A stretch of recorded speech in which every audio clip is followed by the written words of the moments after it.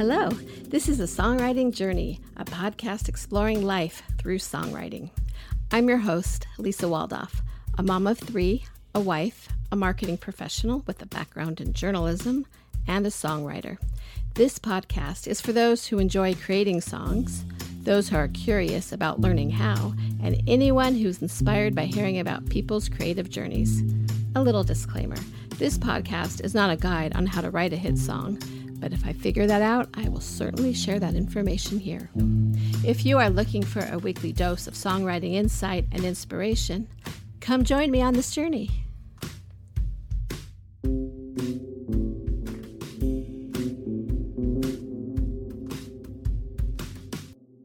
Hello.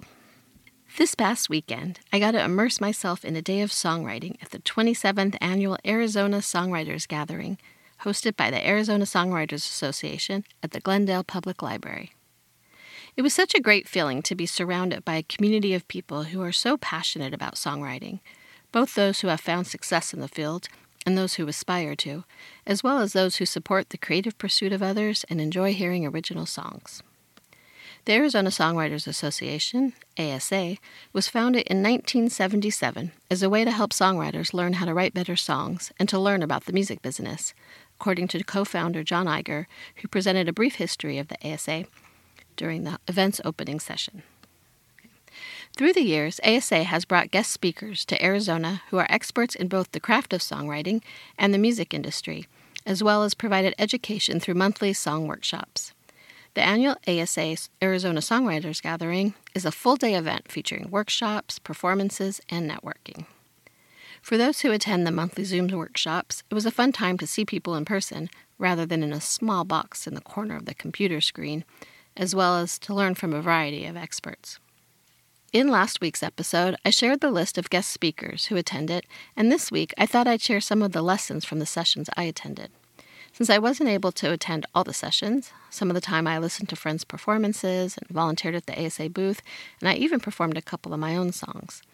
If anyone who attended wants to share a lesson they learned from the gathering, they can send me a message on Instagram at A Songwriting Journey so that I can share that in a future episode of what meant most to you that day. The overall takeaway I left with was the importance of communicating an emotion or feeling with your songs. Grammy-nominated songwriter Shelley Peiken talked about pulling her car over to the side of the road when she got the idea for her song Bitch, which became a hit by Meredith Brooks. She was having a bad day, and the line, "I hate the world today," along with the song idea, came to her while driving, so she pulled over the car to write it down. Write in the moment so you capture the feeling, she advised. Stop what you're doing and listen to what you're feeling. By evoking these emotions, you're more likely to convey these emotions through your song. Robin Frederick, who works extensively in the sync world, spoke about acoustic songs in TV and film. In her remote presentation, she demonstrated how the emotions of a song can carry a scene in a film or TV show. She showed clips of shows and commercials with and without music, and different types of music, to show the power music lends to the feeling of what people are watching.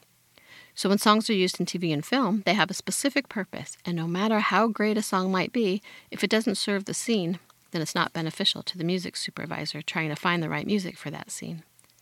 The good news she shared for singer-songwriters is that there are currently several shows that use acoustic-type songs, including Yellowstone, Roswell, New Mexico, Outer Range, Ride, and Station 19. Genres used for these can include folk, indie folk, Americana, singer-songwriter, and alt-country. Sometimes it can be only guitar and vocals or piano and vocals. The overall thing to remember for songs used in TV and film is that the song needs to fit the scene. Pat Pattison, a professor at Berklee College of Music, was more academic about the process of conveying emotion through a song, though he presented it in a fun way. He spoke about prosody, which is how all the elements of the song work together. He explained this by using the terms stable and unstable. For instance, an even number of lines with perfect rhymes and matching syllable counts conveys a stable feeling.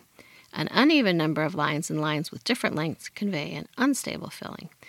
So if the song lyrics tell a depressing story with even line lengths and perfect rhymes, then the feeling may not match what the words are saying. This can also apply to rhythm patterns. Now the next step is to take all this information to write an emotion-evoked song that can be used in TV and film. Wish me luck. One thing I especially enjoy at these events is talking to people who also get excited to talk about songwriting, are interested in learning about how to write better songs, and have a dream for their songs to have a positive impact on others. And of course, many share the dream to find success financially as well. With every song we write and share, there's that possibility that something will come of it, that the song will find its way to where it's supposed to go and make whatever impact it's supposed to make. If you don't send your songs out into the world, then there's no chance of making any impact anywhere. As Shelley Peiken said, sometimes a song just needs to be in the right place at the right time. Maybe your next song will fund your retirement. Who knows? Since each episode of this podcast ends with a song, I thought I'd share one for all those dreamers out there. I wrote this song when I was feeling discouraged after getting stuck on a song I'd spent too much time working on and wondering why I was even bothering with this whole songwriting thing. Maybe if I had pursued it when I was younger, maybe I would have had a chance, but I'm too old to do anything with it now. And so on and so on. So speaking of feelings, I took this feeling and I wrote a song about it. This week's song is called Chase That Dream, a guitar and vocal recording from 2021. You gotta chase that dream, 'cause you never know. You gotta plant some seeds to see what grows. No turning back, though the odds are stacked. You gotta chase that dream. Is it weird I'm quoting myself? Thank you so much for listening. Please share this with anyone you think might enjoy it, and tune back in next week for another song. And here's Chase That Dream. Don't write me off yet. I know it seemed like a losing bet. I had a dream I can't forget. It's haunting me. I had a late start in following my heart, but it's not too late. I won't wait. I gotta chase that dream, 'cause you never know. I'm gonna plant some seeds to see what grows. No turning back, though the odds are stacked. I gotta chase that dream.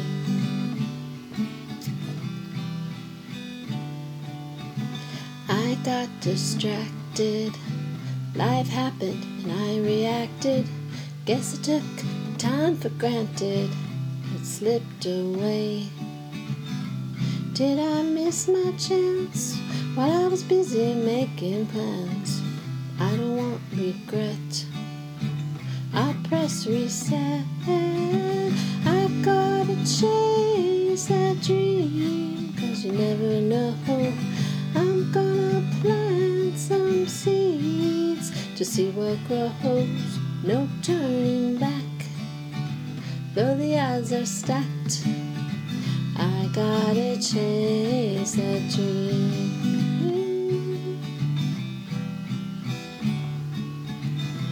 Do you feel that way too? What do you want to do? You gotta chase that dream, 'cause you never know. You gotta plant some seeds to see what grows. No turning back, though the odds are stacked. You gotta chase that dream.